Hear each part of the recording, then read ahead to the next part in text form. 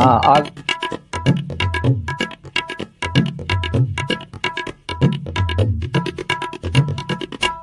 नमस्ते, आप सभी का स्वागत है आज की इस परिचर्चा में। और आज हम बात करेंगे गैंग्स ऑफ मेवात की, जहां के एमएलए मोहम्मद खां अब अरेस्ट हो गए हैं। हमारे साथ बातचीत करने के लिए हैं बाबा रामदास जी, आपका स्वागत है। Thank you sir, thank you. आपके तो दर्शकों का आप ये बहुत हार्दिक अभिनंदन। तो आप ये बताएं कि ये मोहम्मद खां की अरेस्ट जो है वो इतने दिनों बाद क्यों हुई, और ऐसा क्या सबूत मिला जो मोहम्मद खां जो एमएलए है फिरोजपुर जिरका का, उसको पुलिस अरेस्ट कर पाई। सर, मोहम्मद खान पे को हरियाणा पुलिस डे वन से इन्वेस्टिगेट कर रही थी, और जब से दंगा हुआ सबसे अच्छा, आजकल तो आपको मालूम है सबसे बड़ा एविडेंस जो है वो अ, जो है फोन आपका कहाँ था, घटना के समय आप कहाँ थे, ये सबसे बड़ी गवाही तो आपका फोन दे देता है। हाँ जी, आपकी कहाँ पे। तो 31 तारीख को दंगा हुआ है, तब 28, 29, 30 तारीख को ये जहां जहां गए हैं वहां वहां दंगा हुआ है। पुलिस के पास इसका पूरा एविडेंस है। और जी 31 को भी ये दंगा स्थलों के इर्द गिर्द ही इनकी मौजूदगी पाई गई है। पुलिस के पास इसका एविडेंस था। पुलिस पूरा इन्वेस्टिगेशन करके बैठी थी, पूरा प्रूफ लेके बैठी थी। तो हेलो, आप मेरी बात सुन पा रहे हैं? हाँ जी, हाँ जी, हाँ, सुन रहे हैं। तो सर, पुलिस ने इनको 2 बार नोटिस भेजा कि आप आइए और इन्वेस्टिगेशन ज्वाइन कीजिए। ये दोनों बार नहीं आए, तो फिर पुलिस को इनको गिरफ्तार करना पड़ा। पर पुलिस ने इनको गिरफ्तार करने से पहले मोनू मानेसर की गिरफ्तारी दिखाई है, क्योंकि पुलिस को ना दोनों पक्षों को बैलेंस करना था। और इनको गिरफ्तार करने से पहले चूंकि मोनू मानेसर को गिरफ्तार कर लिया था, तो इनके समर्थकों में आक्रोश कम हो, इसका थोड़ा सा उन्होंने बैलेंस बनाने की कोशिश की है हरियाणा गवर्नमेंट, हरियाणा पुलिस ने। तो इनकी गिरफ्तारी से पहले इन्होंने धारा 144 लगा दी पूरे इलाके में, और इंटरनेट जो है 12 घंटे के लिए बंद कर दिया था। तो उसके बाद इनकी गिरफ्तारी हुई, इनको कोर्ट में पेश किया, और इनके लिए शायद 6 या 7 दिन का पुलिस रिमांड मांगा था, पर पुलिस ने इनको 2 दिन का पुलिस को रिमांड दिया है। तो अभी ये पुलिस कस्टडी में है और इनसे पूछताछ चल रही है। तो ये जो पूछताछ है ये केवल दंगों को लेकर है, या कि जो अन्य अपराध हुए हैं जैसे साइबर थाना जलाया गया है उसको लेकर भी है? सर, पुलिस तो जब इन्वेस्टिगेशन करेगी तो फिर वो तो पूरी बाल बाल की खाल निकालेगी ना, और वो तो बहुत बड़ा इन्वेस्टिगेशन चल रहा है। और जैसा कि आपने बताया कि इस दंगे का जो मूल कारण था ना सर, वो 2 लोगों को सबक सिखाना था। एक तो पुलिस को, क्योंकि पुलिस ने इनके साइबर क्राइम का जो पूरा रैकेट है इसके ऊपर हाथ डालने की हिमाकत की, पुलिस ने हिमाकत की। और एक जो मोनू मानेसर है ना सर, इसका भी एक बहुत बड़ा एंगल है, बिजनेस एंगल। देखिए, इस इलाके में ये 2 किस्म का माफिया सक्रिय है। पहला तो है साइबर माफिया। तो सर, साइबर माफिया की स्टोरी यह है कि साइबर क्राइम की राजधानी जो थी पुराने जमाने में जामताड़ा होती थी। तो यहां के दो विधायक अपने लड़कों को रोजगार दिलाने के लिए, रोजगार देख लीजिए, वाह क्या बढ़िया रोजगार है, और उसमें से अपना भी एक मोटा शेयर रखने के लिए ये 2 विधायक, मैं नाम नहीं लूंगा, मतलब नूह के 2 विधायक मेवात के, उन्होंने जामताड़ा के विधायक जो कि इनका सजातीय सधर्मी है, उससे बाकायदा एक मीटिंग करके नेक्सस बनाया कि आप हमारे इलाके के लड़कों को भी ये कला सिखाइए, और बाकायदा वहां भेज के ट्रेनिंग दी गई। तो सर, जामताड़ा में क्या है कि वो वहां के जो लड़के हैं ना सर, वो करते थे बैंकिंग फ्रॉड, छोटे छोटे, कि जी आपका इतना है, आपके खाते में इतने पैसे हैं, ये ओटीपी आएगा, भेज दीजिए, इस पे क्लिक करिए, तो आप अपना ओटीपी बता दीजिए, तो किसी के खाते से 5,000 निकालिए, किसी के 10,000 निकालिए, और रोजाना सैकड़ों कॉल करते थे, जिसमें 2, 3 या 4% सक्सेस रेट होती है, और हर लड़का प्रतिदिन का 10, 20, 50 हजार 1 लाख रुपया बना लेता है, जैसा मौका हाथ लग गया। तो सर ये नूह मेवात के लड़के जान ताड़ा से ये सीख के आए, और इनके प्रश्रय में ये काम चल रहा था। पर चूंकि ये गुड़गांव के एकदम नजदीक बैठे हैं, और सर आपको मालूम है गुड़गांव तो हब है, गुड़गांव नोएडा ये आपके साइबर का। तो यहां पे इनसे कुछ लोग मिले, और इन्होंने वो जो डीप फेक टेक्नोलॉजी है उससे सेक्सटॉर्शन का एक रैकेट नया डेवलप किया। ये नूह मेवात का है, जामताड़ा वाले इसमें एक्सपर्ट नहीं है।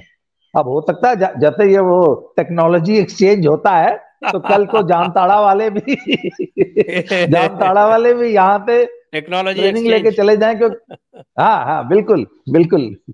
तो सर इन्होंने क्या किया है, अब इन्होंने जो नया जो मॉडस ऑपरेंडी है, जो कि पिछले 2-3 साल से चल रहा है, कि किसी एक व्यक्ति को किसी ऐप से बुला के उसकी वीडियो बना लेगी 10-15 सेकंड की, कोई लड़की उनसे बात कर रही है, और फिर कोई फोन क्लिप में वो डीप फेक टेक्नोलॉजी से उस व्यक्ति का चेहरा उस क्लिपिंग में चिपका दिया गया।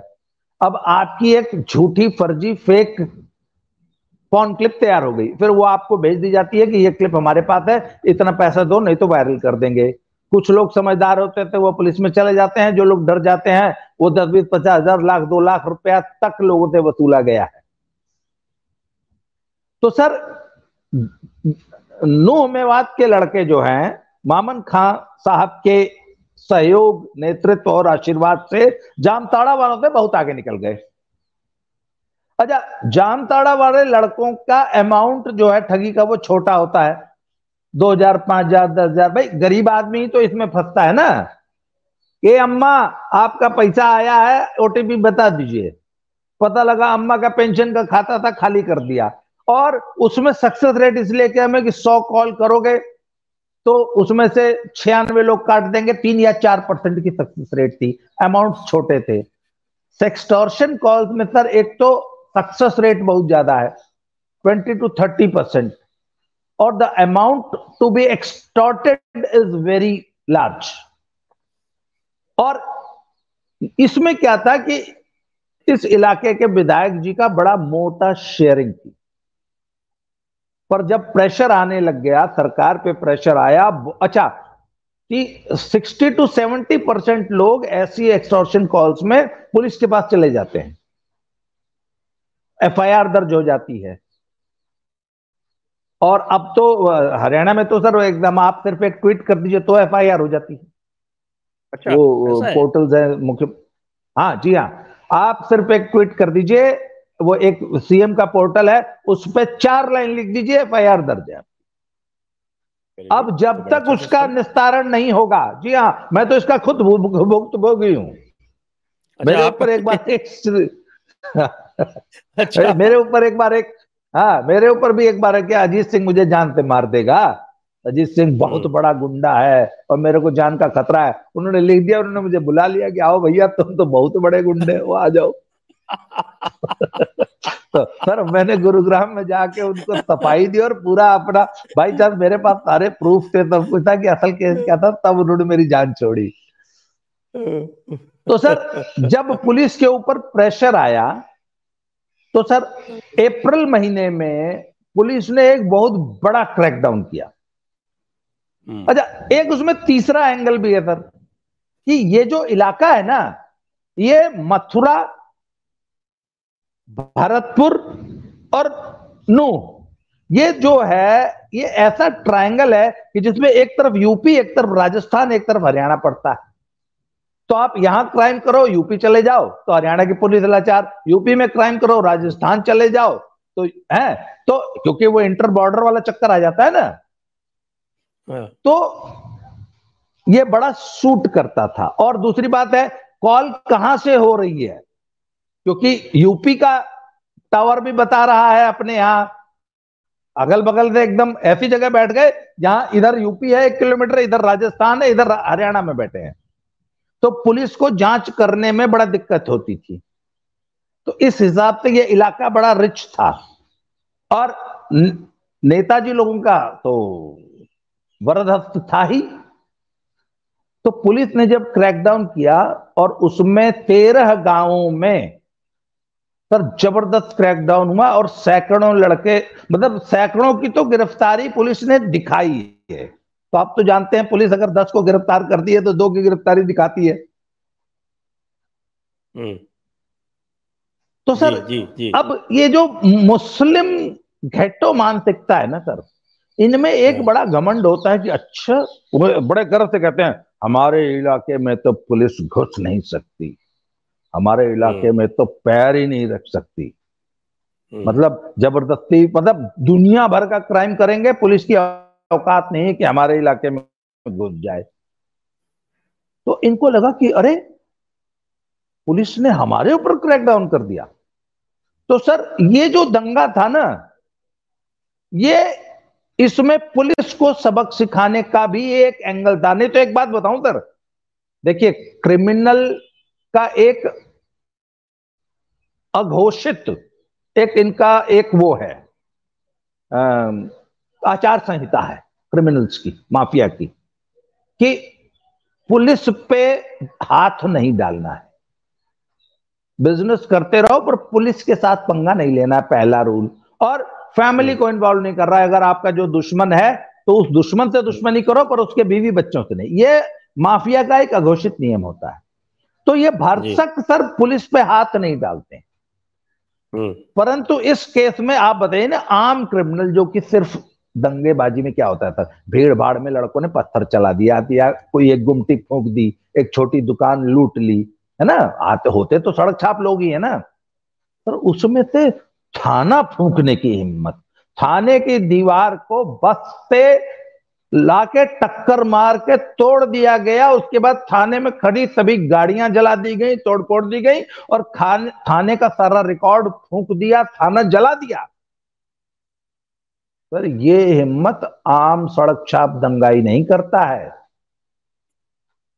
इसके लिए बहुत बड़े राजनीतिक वरदहस्त होता है। तो सर ये तो पुलिस को सबक सिखाने के लिए किया गया था पहला। अच्छा अब आइए दूसरा एंगल।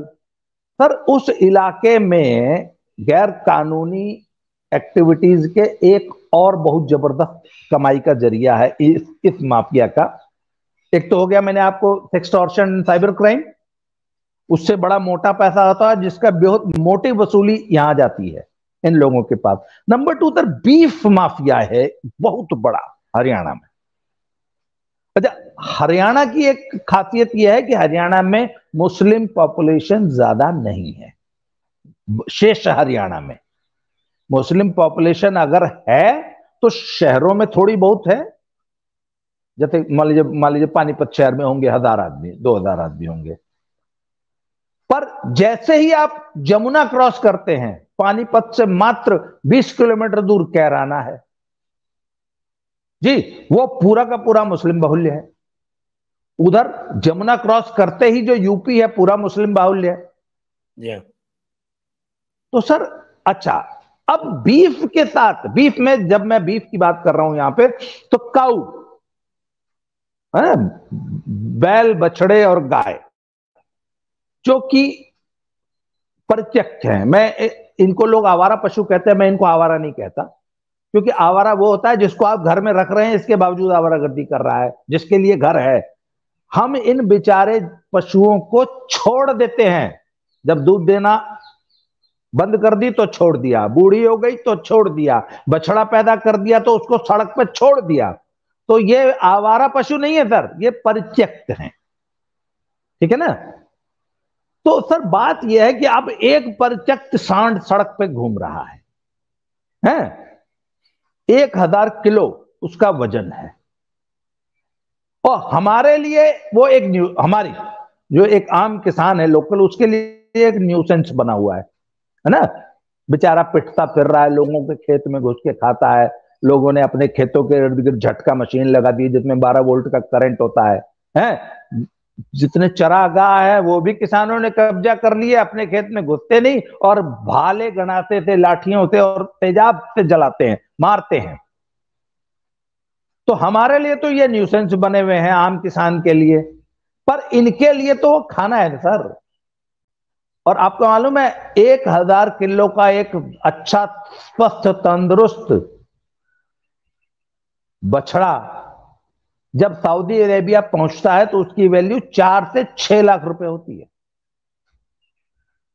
6 लाख रुपीज। तो अगर एक 20 बछड़ों का झुंड सड़क पे घूम रहा है तो आप सोच लीजिए 1 करोड़ रुपया घूम रहा है। तो सर इनको ट्रांसपोर्टेशन करने के लिए, पकड़ने के लिए पूरे हरियाणा में ऐसा एक नेक्सस है जो कि मारुति कारों में, मारुति ओमनी वैन्स में, मैंने स्कॉर्पियो में, जहां आप 2 सूटकेस नहीं रख पाते हैं उतनी स्पेस में 3 बछड़े, 3 बच्चियां, 2 गाय ठूंसी भी देखी हैं पानीपत में। मैं एक बार अच्छा। सुबह 4 बजे वहां, हाँ जी, एक बार मैं सुबह 4 बजे किसी काम से पानीपत आ गया। मुझे कैराना जाना था। जब वो कैराना में एक बहुत बड़ी कंट्रोवर्सी हुई थी ना, हुकुम सिंह जी ने बयान दिया था, तो मैं उस वक्त 5-6 साल पुरानी बात है, तो मैं सुबह 4 बजे कैराना, सॉरी, पानीपत पहुंच गया था। तो वहां पे सड़क पे ना बहुत जबरदस्त गहमा गहमी थी।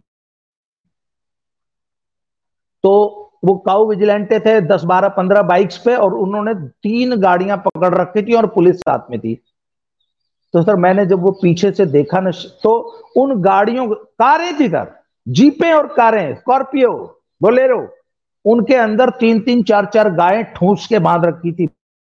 वहां मतलब जहां पे मैंने कहा ना, जहां 3 सवारी नहीं बैठती वहां 3 गायें ठूंस रखी थी।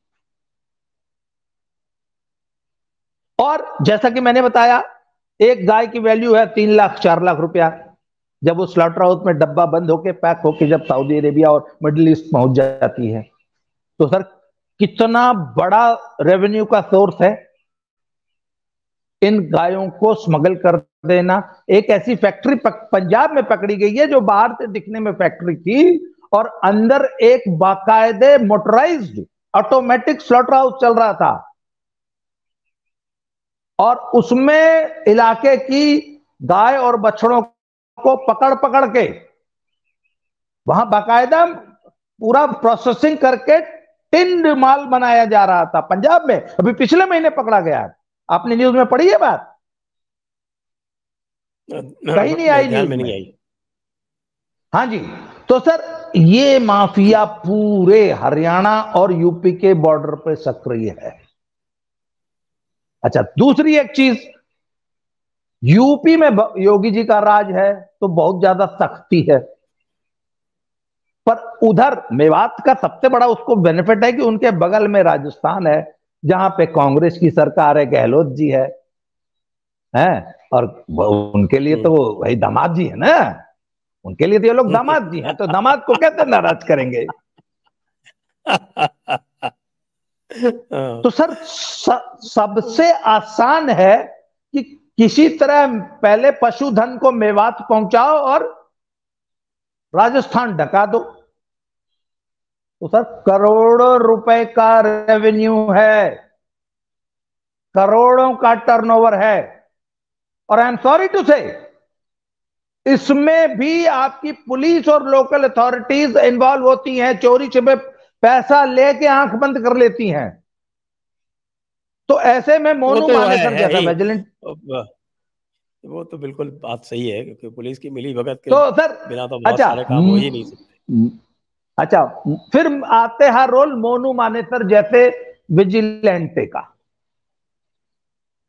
अब इनका यह कहना है कि ठीक है, मोनू मानेसर भाई बड़ा हिंदूवादी, बड़ा मतलब बहुत राइट विंग का योद्धा है, पर कुछ ऐसे भी लोग हैं जो इसी बीफ माफिया से एक्सटॉर्शन ये खुद करते हैं विजिलेंटिज्म के नाम पे। ऐसे भी लोग हैं, black sheep are everywhere correct. है। तो they tried to buy Monu Manesar, और लोग बताते हैं कि वो नहीं बिका, मोनू मानेसर को ये बीफ माफिया एंड ये पूरा कांग्रेस की जो है ना लॉबी थी, ये मोनू मानेसर को खरीद नहीं पाई। तो फिर मोनू मानेसर को ये धमकाने लग गए, कल तुझे मार देंगे, या करेंगे वा करेंगे। तो ऐसा बताया जाता है कि मोनू मानेसर कॉन्टैक्टेड आपका ये लॉरेंस बिश्नोई। तो लॉरेंस बिश्नोई जो है वो नया नया हिंदू हृदय सम्राट थोड़ा सा है पैदा हुआ है। अच्छा, वो आजकल हिंदू हृदय सम्राट बन रहा है। अरे आपको, अरे सर, उसका पीछे जो वो जेल से जो वीडियोस आए थे उसमें उसका आपने पूरा मैनरिज्म नहीं देखा? तो अपने आप को शहीद भगत सिंह बताता है। हाँ, अरे वो तिलक विलक लगा के हनुमान जी के भक्त है जी हम, तो हमारा हमारा हिरण कैसे मार दिया सलमान खान ने, है हमारी कम्युनिटी का की धार्मिक भावनाओं को ठेस पहुंचा दी, ऐसे कैसे कोई गाय मार के खा जाएगा, हम बैठे हैं जी, हम न्यू कर देंगे, न्यू कर देंगे। अच्छा तो अच्छा अच्छा अच्छा। जब इसको ऐसा बताया जाता है कि it is said that when he was threatened he contacted क्या नाम, लॉरेंस बिश्नोई। तो सर मोनू मानेसर के लिए ऐसा कहा जाता है कि the beef mafia wanted to buy him, एक बड़ी मोटी रकम देके मोनू मानेसर को खरीदने का प्लान था, परंतु वो नहीं बिका। तो सर इस दंगे में मोनू मानेसर को भी सबक सिखाने का प्लान था, परंतु Monu Manesar is very smart. वो सर सोशल मीडिया पे ही काम चलाता है, वो सामने बहुत कम आता है, तो वो इनके हथे चढ़ा नहीं। अच्छा सर, तीसरा एक एंगल सुन लीजिए कि सर ये जो मुस्लिम माफिया और मुस्लिम लीडरशिप है ना, एक तो इन्होंने क्या किया कि अपने सभी माफिया को एमपी एमएलए बना के सबसे पहले तो थोड़ा सा सिक्योर किया। अच्छा, इनका जो नेक्सस है वो शुरू होता है राइट फ्रॉम अपना नूह मेवात, वहां से कैराना, वहां से ये पूरा होते हुए दक्षिण अपना पश्चिमी उत्तर प्रदेश होते हुए मुख्तार अंसारी, अतीक अहमद, वहां से सीधा चला जाता है वो जो सीवान वाला है, शहाबुद्दीन, जिसकी अभी पीछे जेल में डेथ हो गई, शहाबुद्दीन। तो सर ये बहुत बड़ा नेक्सस था। तो जब से यूपी में काम टाइट हुआ, हाँ जी, तो मुख्तार अंसारी की तो सर इतनी तूती बोलती थी कि आज से मैं आपको लगभग 7-8 साल पुरानी बात बता रहा हूं कि लखनऊ, मेरठ, जयपुर या कहीं का भी कोई आदमी जो मुसलमान है वो फोन करके खाली मुख्तार अंसारी के यहां खबर कर देता था कि मुझे फलाना आदमी परेशान कर रहा है, तो मुख्तार अंसारी का फोन उस आदमी के पास चला जाता था। और इस इतने बड़े रीजन में किसी की हिम्मत नहीं थी कि वो मुख्तार अंसारी का फोन टाल देता। इतना बड़ा इस आदमी का टेरर था इतने बड़े इलाके में। सर क्या जयपुर, क्या यूपी, सर ये पूरा उनका जो टेरर था वो तोड़ दिया योगी जी ने। और आपके वो अतीक और अशरफ जो है वो पूरा गैंग, पूरा घर, पूरा खानदान मिट्टी में मिला दिया। तो सर जब ये यूपी में कमजोर हुए, तो जब भी ये इनको कोई भाजपा प्रदेश में संकट आता है तो ये कांग्रेस शासित प्रदेशों में घुसते हैं। जैसे आपको मालूम होगा भाई, मुख्तार अंसारी को शरण कहां मिली थी? रोपड़ जेल में, कांग्रेस का राज था, अमरिंदर सिंह ने शरण दी थी। तो अब सर इनके पास एकमात्र जो सुरक्षित जगह बची है वो राजस्थान बचती है, क्योंकि राजस्थान में कांग्रेस की सरकार है और गहलोत जी है। और नूह मेवात वाला एरिया, जैसा कि मैंने बताया कि वो एक ऐसा ट्रायंगल है कि आप इधर 1 किलोमीटर चले जाइए तो राजस्थान में घुस गए, इधर 1 किलोमीटर चले जाइए तो यूपी में घुस गए, इधर 1 किलोमीटर चले जाइए तो हरियाणा में घुस गए। तो सर यूपी के और तमाम जितने भी तड़ी पार लोग शरण लेने आते हैं, वो आजकल इनके पास आते हैं और ये उनको राजस्थान में safe houses, safe areas, safety प्रदान करते हैं। बड़ा गहरा नेक्सस है। हाँ, ये बहुत बड़ा नेक्सस है। और इनकी आपस में, ये तो उम्मा है ना, उम्मत है ना भाईजान। अरे भैया, भाईजान ने कह दिया तो फिर कौन कौन टालेगा। तो sir, right from Nuh Mewat to Kairana to several parts of western UP, अब इलाहाबाद और गाजीपुर तो मान लीजिए कमजोर हो गया, तो फिर शहाबुद्दीन, बेशक शहाबुद्दीन नहीं रहे पर उनका बाकी गैंग तो एज इट इज काम कर रहा है, क्योंकि उनका पूरा जो बिहार का, तो आपको मालूम है सुधार कुछ हो नहीं सकता है। बिहार में तो भाई राजद की सरकार है, तो वो तो भाईजान लोगों को तो फिर उनको तो सिर पे बैठाना ही है। तो सर, ये जो उम्मत का जो कॉन्सेप्ट है ना, उम्मत की जो आपस का कोऑपरेशन है सर, इसका एक बहुत बड़ी कड़ी मामन खां है। बिकॉज यूपी बिहार के क्रिमिनल्स को राजस्थान में सुरक्षा प्रोवाइड करने, शरण दिलाने का पूरी नेक्सस यहां से नूह मेवात से होता है। तो सर, पुलिस ये सारा का सारा इन्वेस्टिगेट कर रही है। दिस इज द तो स्टोरी। पूरी पूरी कमर तोड़ने का प्लान है, मतलब आपका कहने का? हाँ जड़ से, बिल्कुल। जड़ से खत्म करेंगे। हाँ, अब नहीं, अब ये तो सर देखना होगा कि खट्टर साहब में कितनी विल पावर है, क्योंकि एवरीबॉडी इज नॉट योगी ना, हर आदमी योगी नहीं ना है। तो अब देखना ये होगा कि सर खट्टर साहब कितनी विल पावर शो करते हैं और हरियाणा पुलिस को कितनी छूट देते हैं। अच्छा। ओके। हम्म। तो मोनू मानेसर को क्या इन्होंने राजस्थान को हैंड ओवर किया क्या? सर एक बात बताऊं, इनफैक्ट मोनू मानेसर के खिलाफ इनके पास कोई सबूत है नहीं है। हम्म। सर एक बात हम्म। बताओ ना, मैं आपको फोन कर दूं, ओए तेरा जीजा बोल रहा हूं, है कि साले तेरा फूफा बोल रहा हूं, अब इस पर कौन सी हम्म। धारा लगाओगे सर मेरे पे? आप बताओ भाई, मैंने आपको अबे साले बोल दिया, कौन सी धारा लगा के हम्म। मुझे बंद करोगे? तो मोनू मानेसर पे यही आरोप है सर। वो जो दो लड़कों की जुनैद की और किसकी किसकी वो जो गाड़ी में जला के काऊ विजिलेंट्री ने हत्या की थी, उसमें मोनू मानेसर इन्वॉल्व नहीं था। इस दंगे में, मुन्नू मेवात के दंगे में मोनू मानेसर का कोई रोल नहीं है। मोनू मानेसर की कोई ऐसी भड़काऊ वीडियो नहीं है जिससे कि इतना बड़ा दंगा भड़क जाए। अरे किसी को आपने साले बोल दिया तो क्या उससे तुम पूरा नू फूंक दोगे?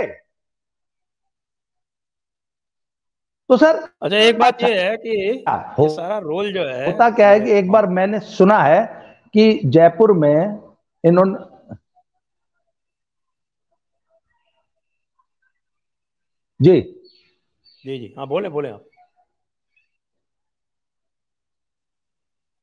हाँ सर, एक बार जयपुर में ना एक उन्होंने अभियान चलाया था कि हम सारी मजारें तोड़ेंगे जितनी भी हैं। तो मजार तोड़ने से पहले उन्होंने सबसे पहले सड़क के किनारे एक हनुमान जी का छोटा सा मंदिर बनवाया। फिर पुलिस ने जानबूझ के बनवाया, प्रशासन ने, ऐसा मैंने सुना है।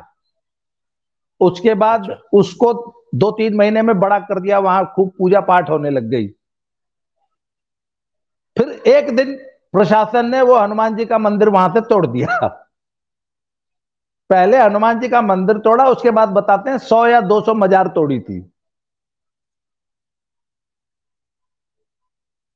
तो सर, तो पहले मोनू मानेसर को पकड़ा है, हम्म, पहले मोनू मानेसर को पकड़ा है।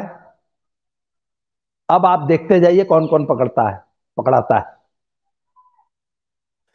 अच्छा, ये मम्मन खां तो फिरोजपुर झिरका का एमएलए है, तो ये तो हाँ, पकड़ाया गया है। ये इसने जो है वो बहुत बड़बोलापन भी किया था। इसने विधानसभा में भी बहुत बकवास की थी और ये कहा था कि देखें कैसे आता है मोनू मानेसर, और फिर उसके बाद फिर चारपाई पे जाएगा वगैरह वगैरह, इस तरह की बातें की थी। लेकिन जो जी जी दंगा हुआ है वो तो नूह में हुआ है, आपके नूह कंस्टिट्यूंसी में। तो जी। उसके एमएलए जो है वो आफ्ताब, उसका क्या रोल है?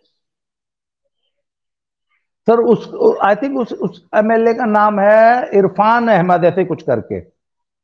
आफ्ताब अहमद। तो आ- आफ्ताब अहमद है। उस इलाके में आफ्ताब। 3 मुस्लिम एमएलए हैं, इतना मैं जानता हूं। मैं बाकी 2 हाँ, के 3 है। नाम में थोड़ा सा कंफ्यूज हो रहा हूं। है।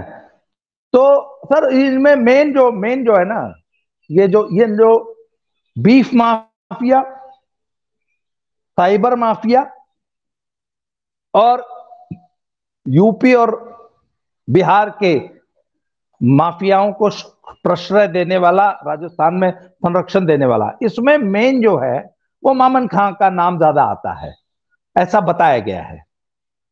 तो बाकी लोगों की भी भूमिका की जांच हो रही होगी, परंतु ज्यादा फोकस जो है वो मामन खां पे ही है। अच्छा अच्छा। तो इसका जो है क्योंकि हमने सुना था कि भाई मोनू मानेसर को गिरफ्तार किए जाने के से बड़ा रोष है कुछ हिंदू पक्ष में। अभी क्या स्थिति है वो? सर ये सब, ये जितना जो थोड़ा बहुत रोष होता है ना, ये सोशल मीडिया पे दिखाते हैं लोग, हैं। और हमारे हिंदू लक्कड़ बग्घे, इनको मैं जो सोशल मीडिया का जो ये राइट विंग है ना, जो सोचता समझता नहीं है, खाली फूं फाक करता रहता है, वो भी सिर्फ सोशल मीडिया पे। जमीन पे इनको कुछ करना नहीं होता है। जमीन पे तो आम हम्म। आदमी को ये बेचारे जो है अपने हाल पे छोड़ देते हैं। सिर्फ इनको अपनी फेसबुक आईडी पे और ट्विटर पे और इस पे इनको फूं फाक करनी है। तो सर थोड़ी बहुत फूं फाक कर रहे हैं कि और ये बहुत ज्यादा ये लोग राजनीति कूटनीति समझते नहीं है, है ना। इसलिए हम लोग बोलते हैं ना कि वामपंथी जो है वो भाई नैरेटिव बिल्ड करने में वामपंथी बहुत तेज है इनके सामने। ये सब उनके सामने एकदम टाटा फिक्स हो जाते हैं। ये सिर्फ सिर्फ गाल बजा सकते हैं, जमीन पे कुछ कर नहीं सकते हैं। तो कोई आक्रोश नहीं है, पुलिस को मालूम है, गवर्नमेंट को मालूम है कितना आक्रोश है। और वो कोई मैटर नहीं है। और मैंने हाँ बताया ना, हाँ, मामन पुलिस खां को गई। पकड़ने से पहले, जी। जी, मामन खां को पकड़ने से पहले मोनू मानेसर को पकड़ के इन्होंने सिर्फ बैलेंस किया है। राजस्थान पुलिस भी जानती है, हरियाणा पुलिस भी जानती है कि मोनू मानेसर के खिलाफ कोई केस नहीं है, कोई मैटर बनता नहीं है। दो समुदायों में वैमनस्य बढ़ाने का वो कौन सी 165 या कौन सी धारा होती है, दो है। मैं 153 मुझे ए। धारा का नाम वो याद नहीं आ रहा।